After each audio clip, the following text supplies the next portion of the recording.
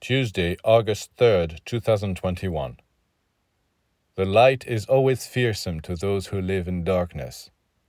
This is why the elite, the great masters who work for the evolution of humanity, are often persecuted. Since the two principles of good and evil constantly battle in the world, those who work for the light necessarily awaken the forces of darkness. The initiates who wish to improve the world inevitably touch the personal, selfish, or shady interests of individuals who then retaliate with all the means at their disposal. When great spiritual masters come down to earth to help human beings, they know beforehand that they will be met with all kinds of hostile manifestations, hatred, slander, and persecution intended to prevent the work that it is their mission to accomplish. But they never let themselves become discouraged.